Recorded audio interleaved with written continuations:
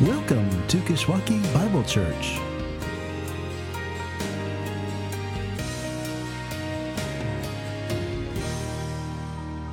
We turn from singing about God and praying to God to hearing from God, as we turn our attention to hear from His Word. And we're going to do that today as we pick up in this series on the books of Ezra and Nehemiah that we've been calling Rebuild.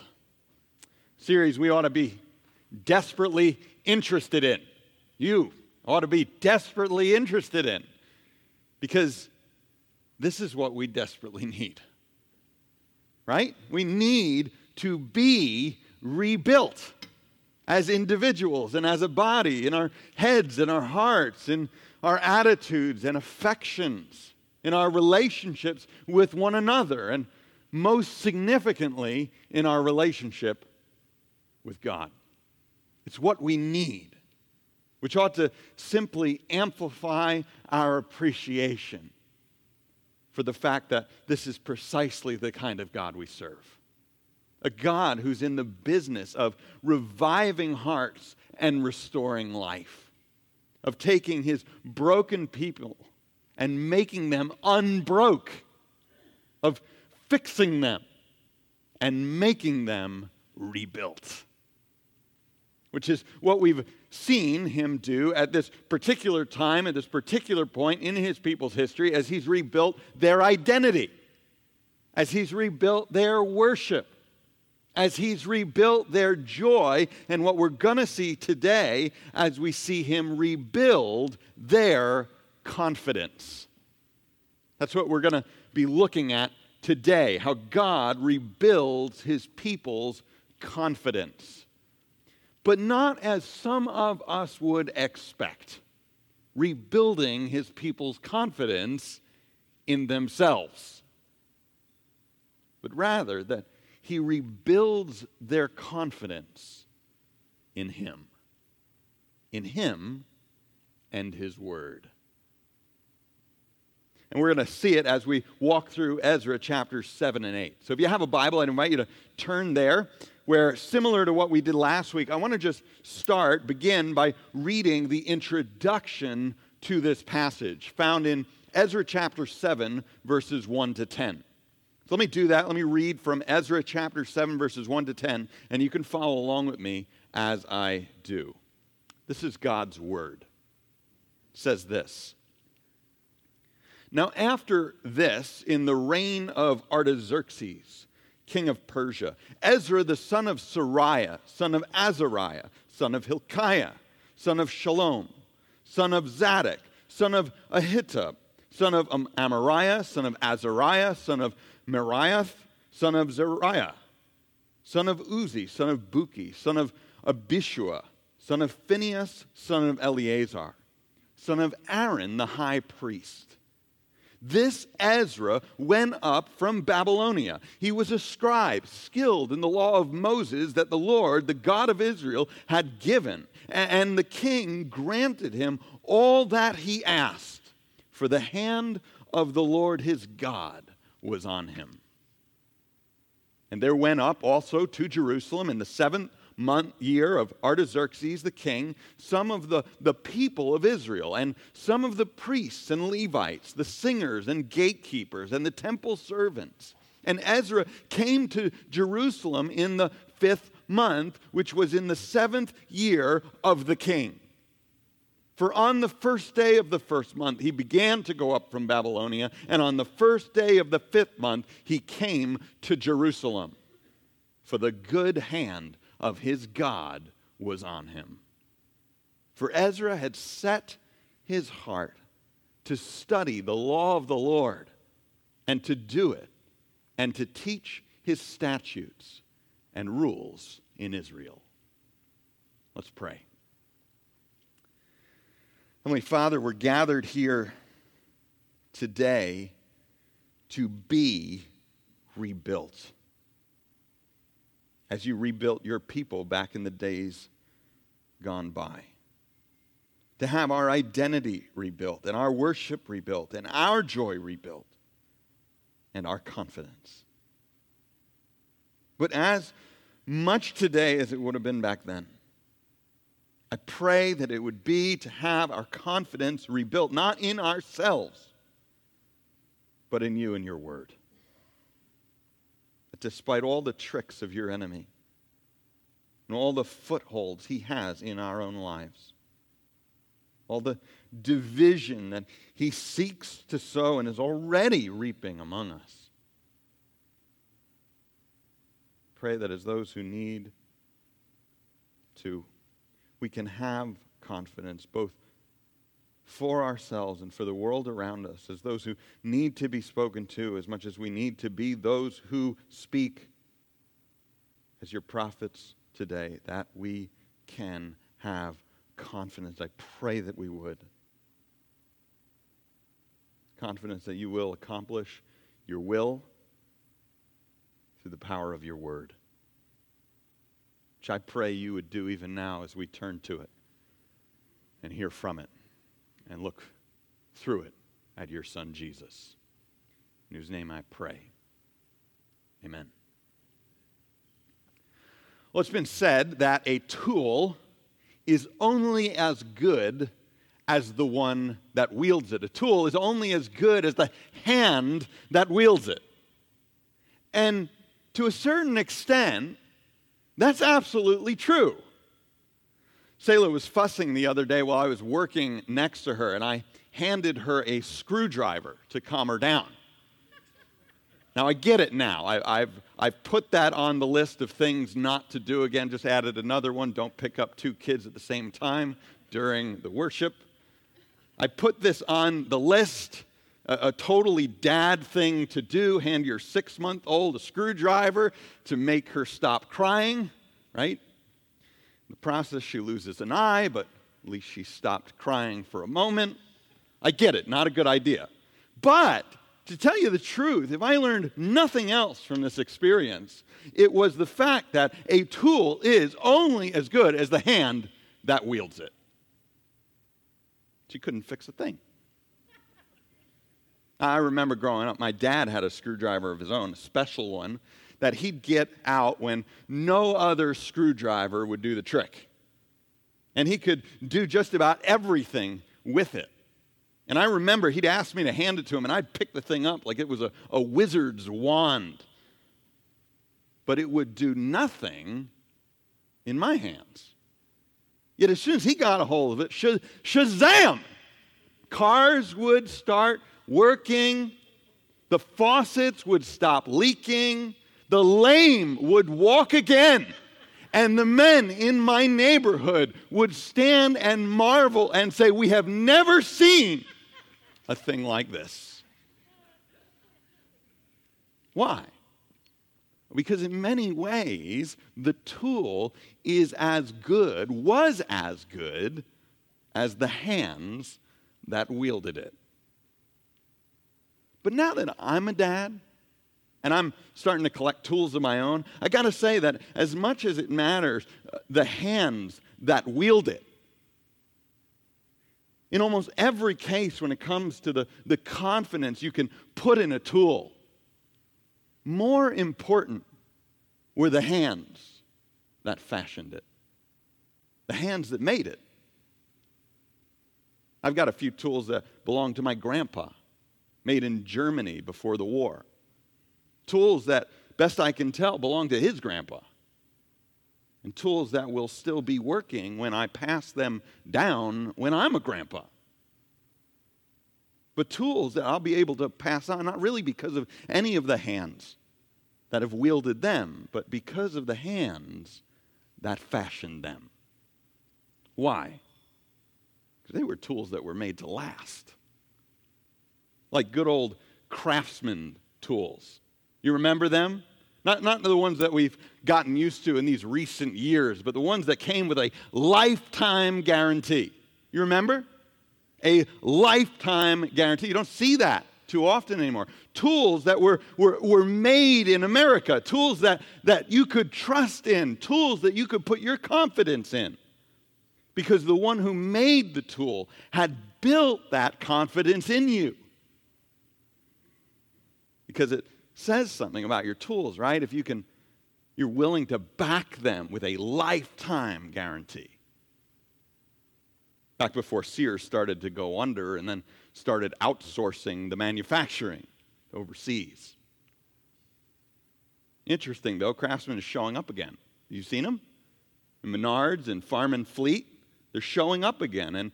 And even that lifetime guarantee that had all but disappeared is once again reemerging, at least for a lot of their hand tools.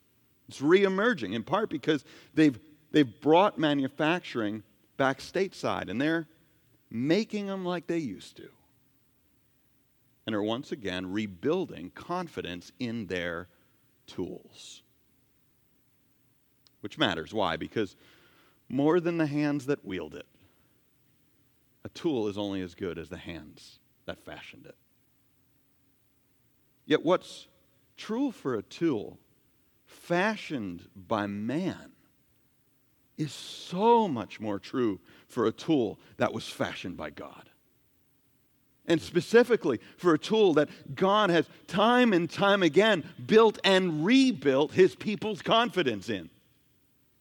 The tool of his word. A tool that is at the heart of this passage today. A tool that God rebuilt his people's confidence in. But let's be clear, rebuilt not because God at some time started outsourcing the manufacturing, but because his people had wandered off after foreign ripoffs. And that's why their confidence needed to be rebuilt. And God, in his never-ending grace to rebuild them, this is exactly what he does in the process, rebuilds his people's confidence in his word. And did so in this passage, what we're going to see in this passage today, in at least three ways. By providing the means, by prompting the men, and by protecting the message. By providing the means, by prompting the men, and by protecting the message. By providing the means necessary to put that tool to work. By prompting the men who would do so. And by protecting the message in the process. Three ways God rebuilt back then his people's confidence in his word that maybe we can learn something from about why we can have that confidence today. First, as we look at how God rebuilt his people's confidence by providing the means necessary to put that tool to work, which is what these two chapters are really all about, putting that tool to work. As they finally introduce us, these two chapters, to the man this book is named after, to Ezra, nearly 60 years after the temple had been restored. A man born in the line of Aaron, the chief priest, the first priest, which sort of set Ezra apart as the man for the job. But notice that he's even more particularly a man labeled, verse 6, as a scribe, skilled in the law of Moses, that the Lord, the God of Israel, had given. He's a man of the word. Which is why the king granted him all that he asked. Pretty big statement. The king granted him all that he asked. Because notice the phrase, though, right? The hand of the Lord his God was on him. Which is what it says again at the end of verse 9. For the good hand of his God was on him. Why? For verse 10, Ezra had set his heart to study the law of the Lord and to do it and to teach his statutes and rules in Israel. He was a man of the word, so that the good hand of his God was on him. It's a phrase that comes up repeatedly in these two chapters to highlight the fact that God has a vested interest in his word work. And it's a phrase that's used first to make the point that God will provide the means necessary to put that word to work. Which is what we see him do here, primarily through the hand of this king.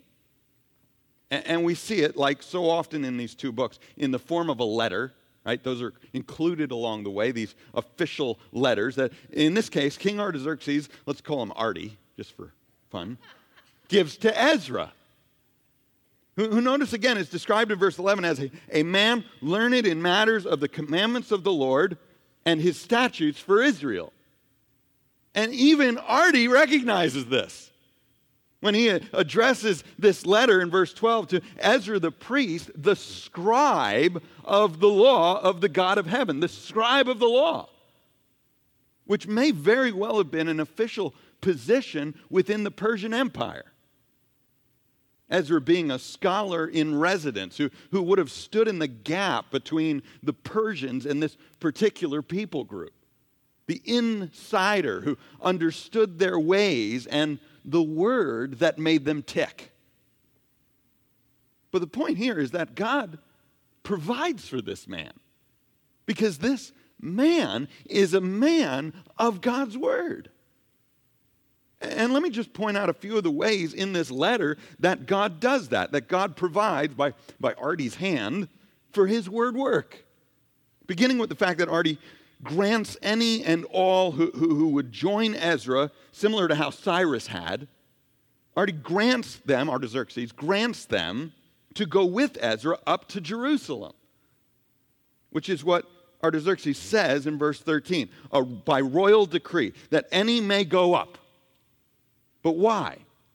For, he says, you are sent by the king and his 7 counselors, verse 14, first and foremost, to make inquiries about Judah and Jerusalem according to the law of your God which is in your hand. So go up and take any who will go with you to see how your people are doing, how they're getting on when it comes to living under the law, when it comes to God's word. God provides for the work of his word. First, through this grant. God also provides, though, through a gift, which is maybe more to the point of why Ezra needed others to go with him, to carry all the stuff. Well, I'm a dad, I know what that's like. Be invited somewhere just so you could carry the stuff, carry the kids. I know what that's like, to be the pack mule. Well, Ezra seems to have needed that as much as anybody. Because look at all the stuff he's sent with. Verse 15, the gold and the silver given by the king and his counselors. Verse 16, the gold and the silver found elsewhere throughout Babylonia. And specifically, the gold and the silver given by the people and the priests. Gifts that would be used to buy all manner of animals to be offered on the altar of Jerusalem to carry out that word work, part of which was the sacrificial system.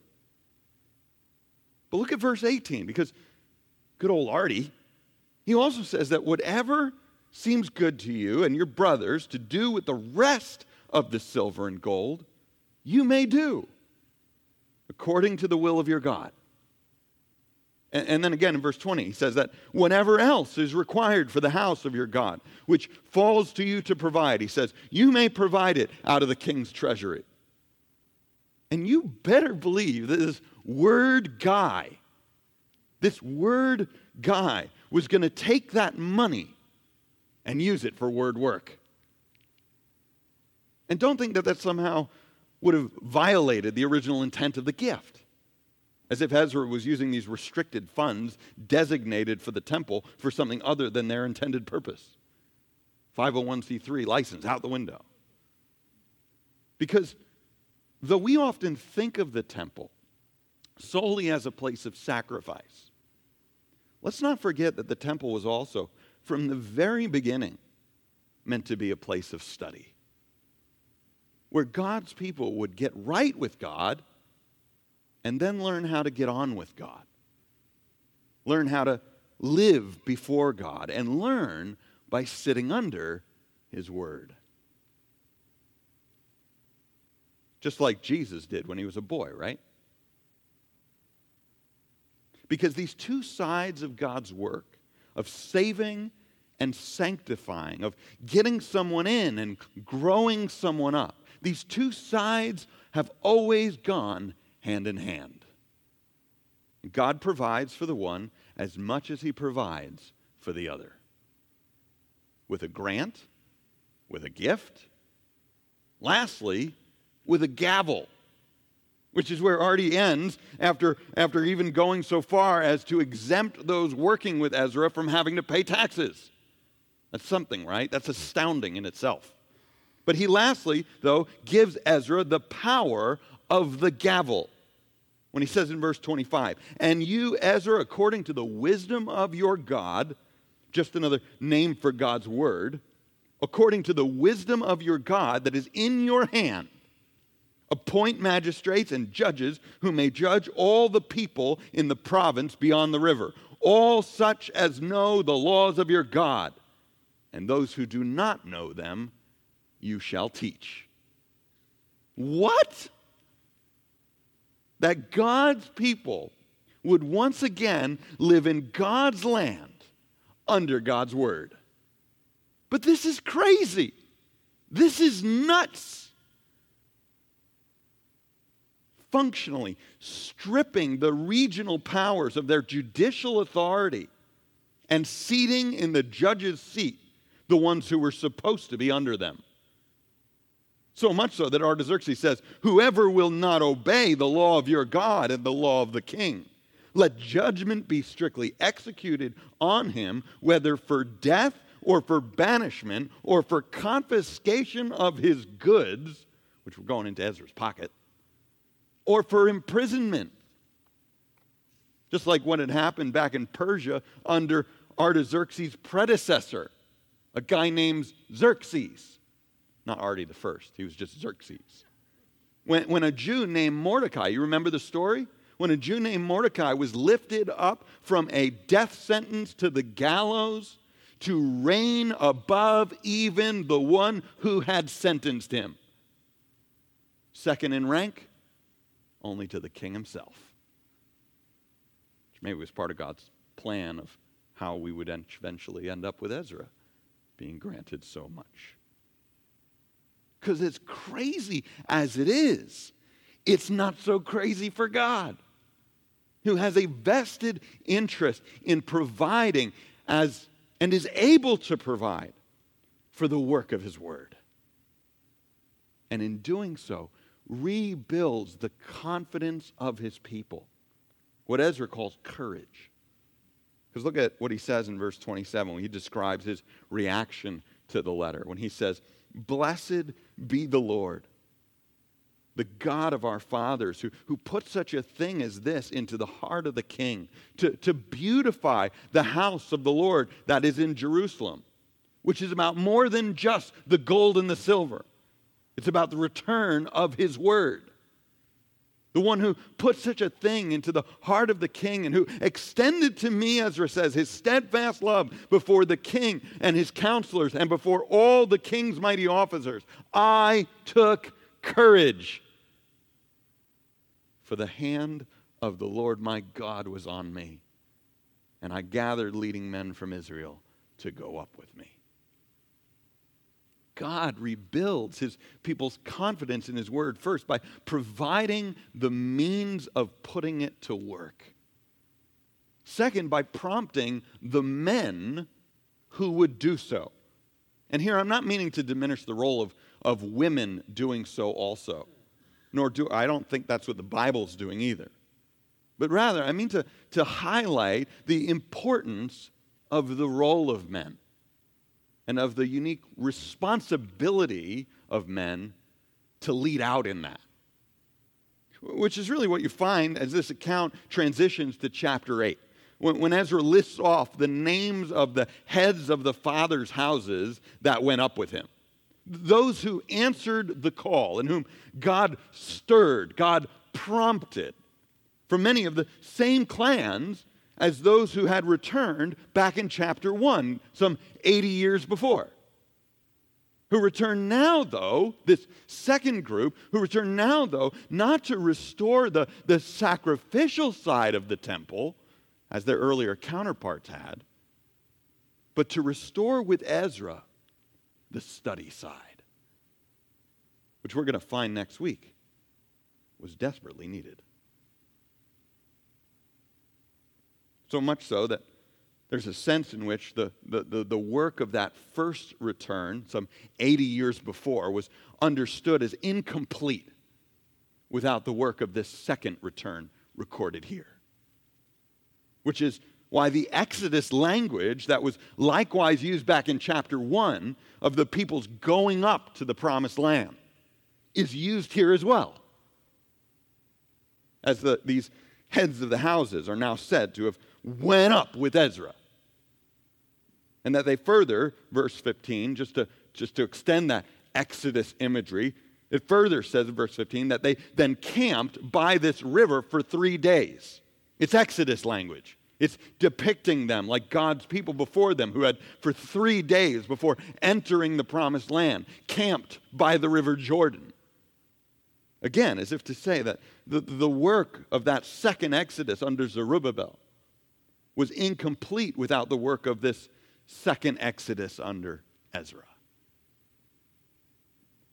But having the heads of those houses on board, the men who would take responsibility for leading their families and putting God's word to work.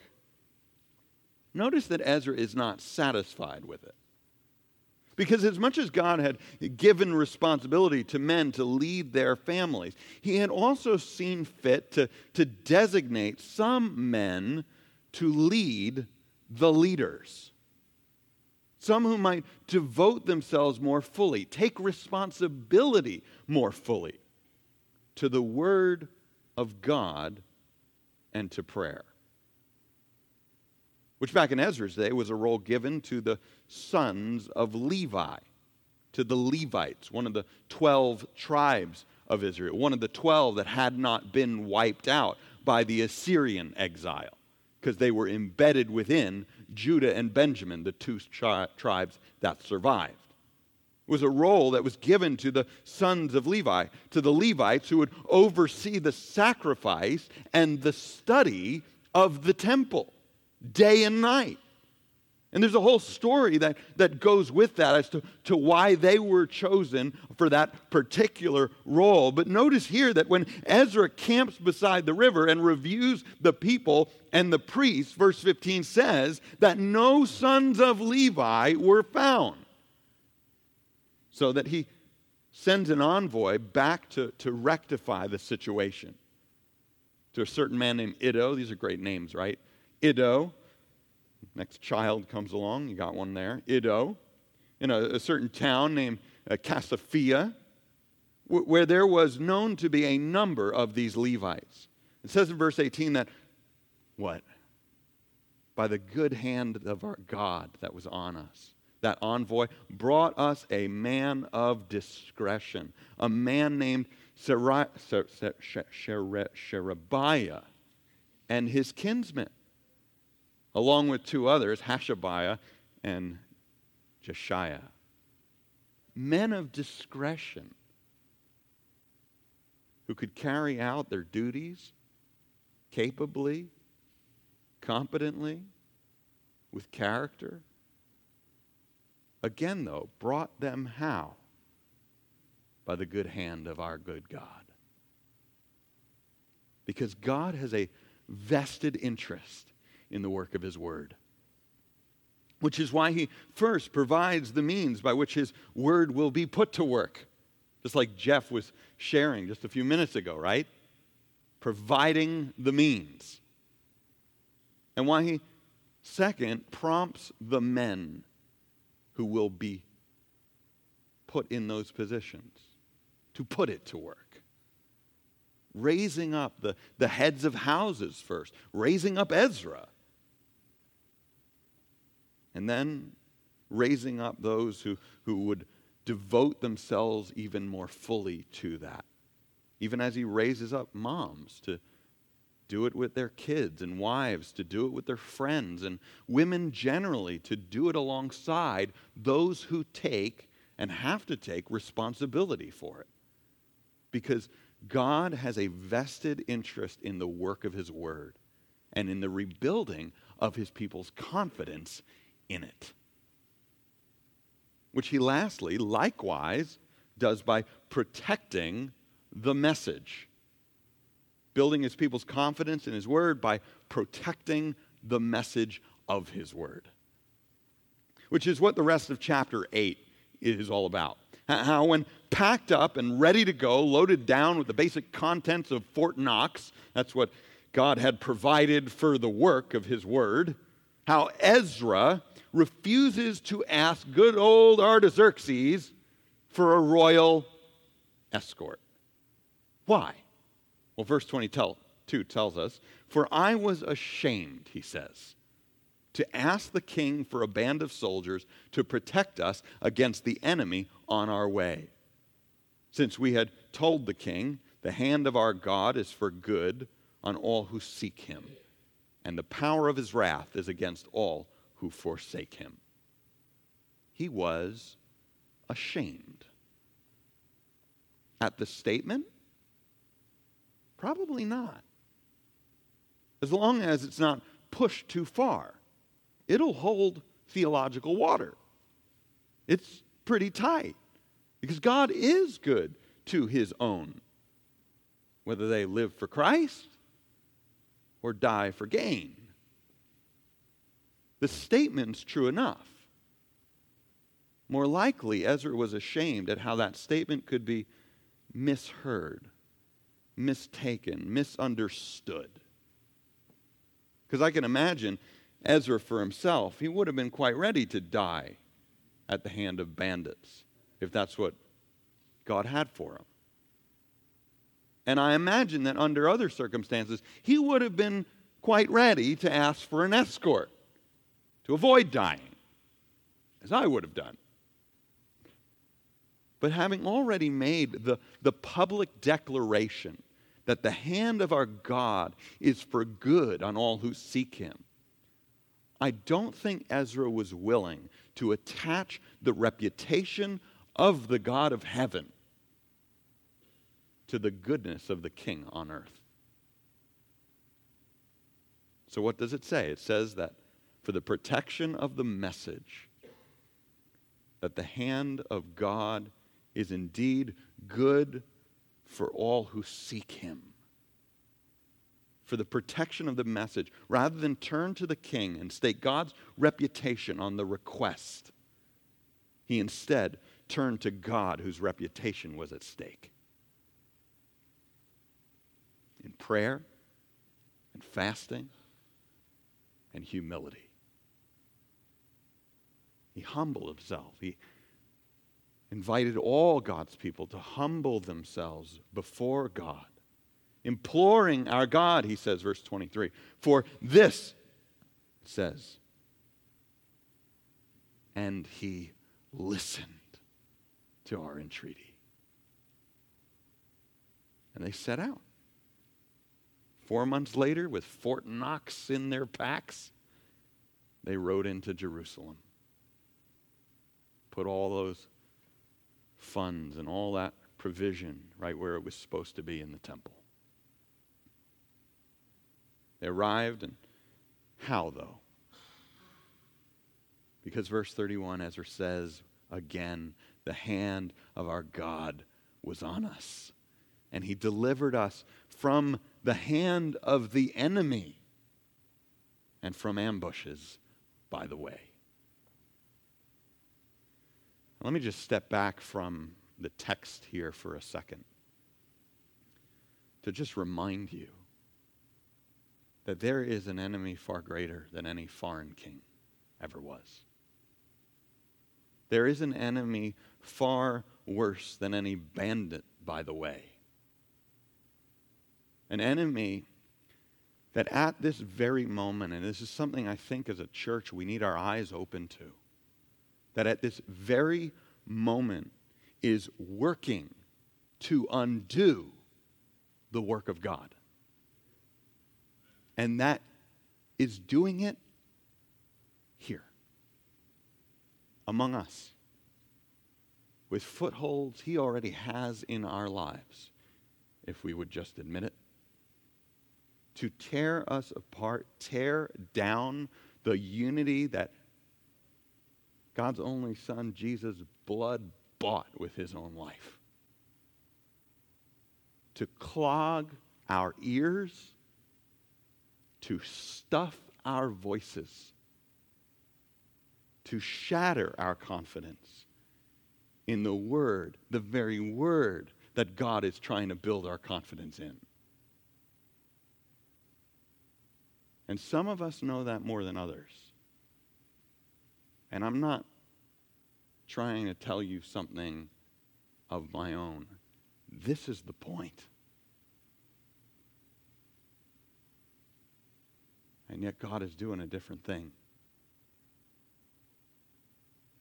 And I think the encouragement for those of us who are going through that now, facing that now, is that the very Word that God is building His people's confidence in is a Word that is all about how in the end God wins.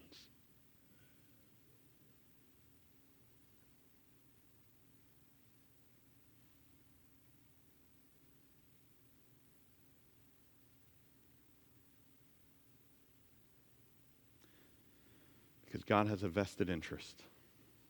God has a vested interest in His Word.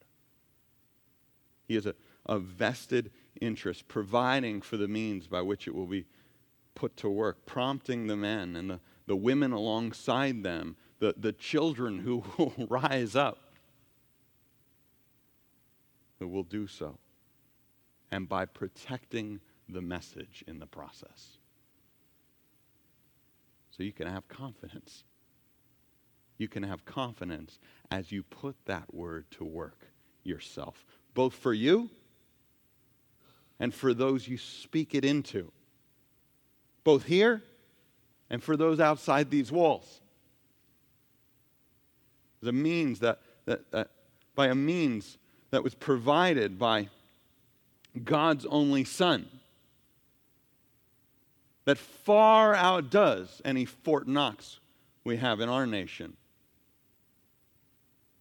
You can put confidence in it because God has prompted the men and the women who will stand up on His behalf, become His mouthpieces, and speak. And you can put confidence in it because God intends to protect this thing till the very end. Which means it's a tool with an eternal lifetime guarantee. Let me encourage you then in 3 ways. Picking up on the description of Ezra back in chapter 7, verse 10. You remember it? It says this about Ezra. He says, "For Ezra had set his heart to study the law of the Lord and to do it and to teach His statutes and His rules in Israel." And let me encourage you to be like Ezra. Let me encourage you to love it, live it, and speak it. To love it. Like our kids are learning back there in Sunday school right now as they're memorizing Psalm 1. To delight themselves in the law of the Lord. To delight themselves in the Word, which is all about the Son. Let me encourage you to love it, to place it in your life above all other affections, to care about it more than the game this afternoon, more than whatever is going to catch your attention this week, more than whatever is going to derail your life. Care about the Word, which is all about the Son. Love it. But secondly, let me encourage you, like Ezra, to live it. Because, right, delighting yourselves in the law of the Lord is about not walking in the ways of the wicked, not sitting in the counsel of the scoffers, not standing wherever they stand. It's about walking God's way in God's world according to God's Word. Live it. Allow it. Get out of the way. Put God's Word first over you and let it transform your life. And thirdly, teach it. Speak it. I love what it says about Ezra, right? I love what it says in this passage, that he's sent by the king to do what? To go check on your people and hold them accountable to your word, all who know it. And then what? For those who don't, to teach them. Can we not take up the banner of Ezra as God's people today? And how much more for those who have such an increase in that word in the person of Jesus Christ, who have such a fulfillment of the promises, such a hope now that outlasts the grave. How much more can we dedicate ourselves to holding each other to the word and by teaching those who don't know it? Because this is what we so desperately need, whether you know it or not. Let's pray. Heavenly Father, I pray by your Spirit, the power of your Spirit, the authority of your Son, under your word, that you would remake us into the image of your Son. I pray for those who walk in here today, who have walked in here today with struggles that are of a size they have never faced before. Pray for those you are testing through life's hard moments. I pray that you would comfort them, abide with them, walk with them, and hold them close. I pray that as much as our enemy is trying to stuff your word down, I pray you would stuff his. I pray you would break through the fog of our lives, break through the noise of our lives, and show us more of Jesus. In whose name we pray. Amen.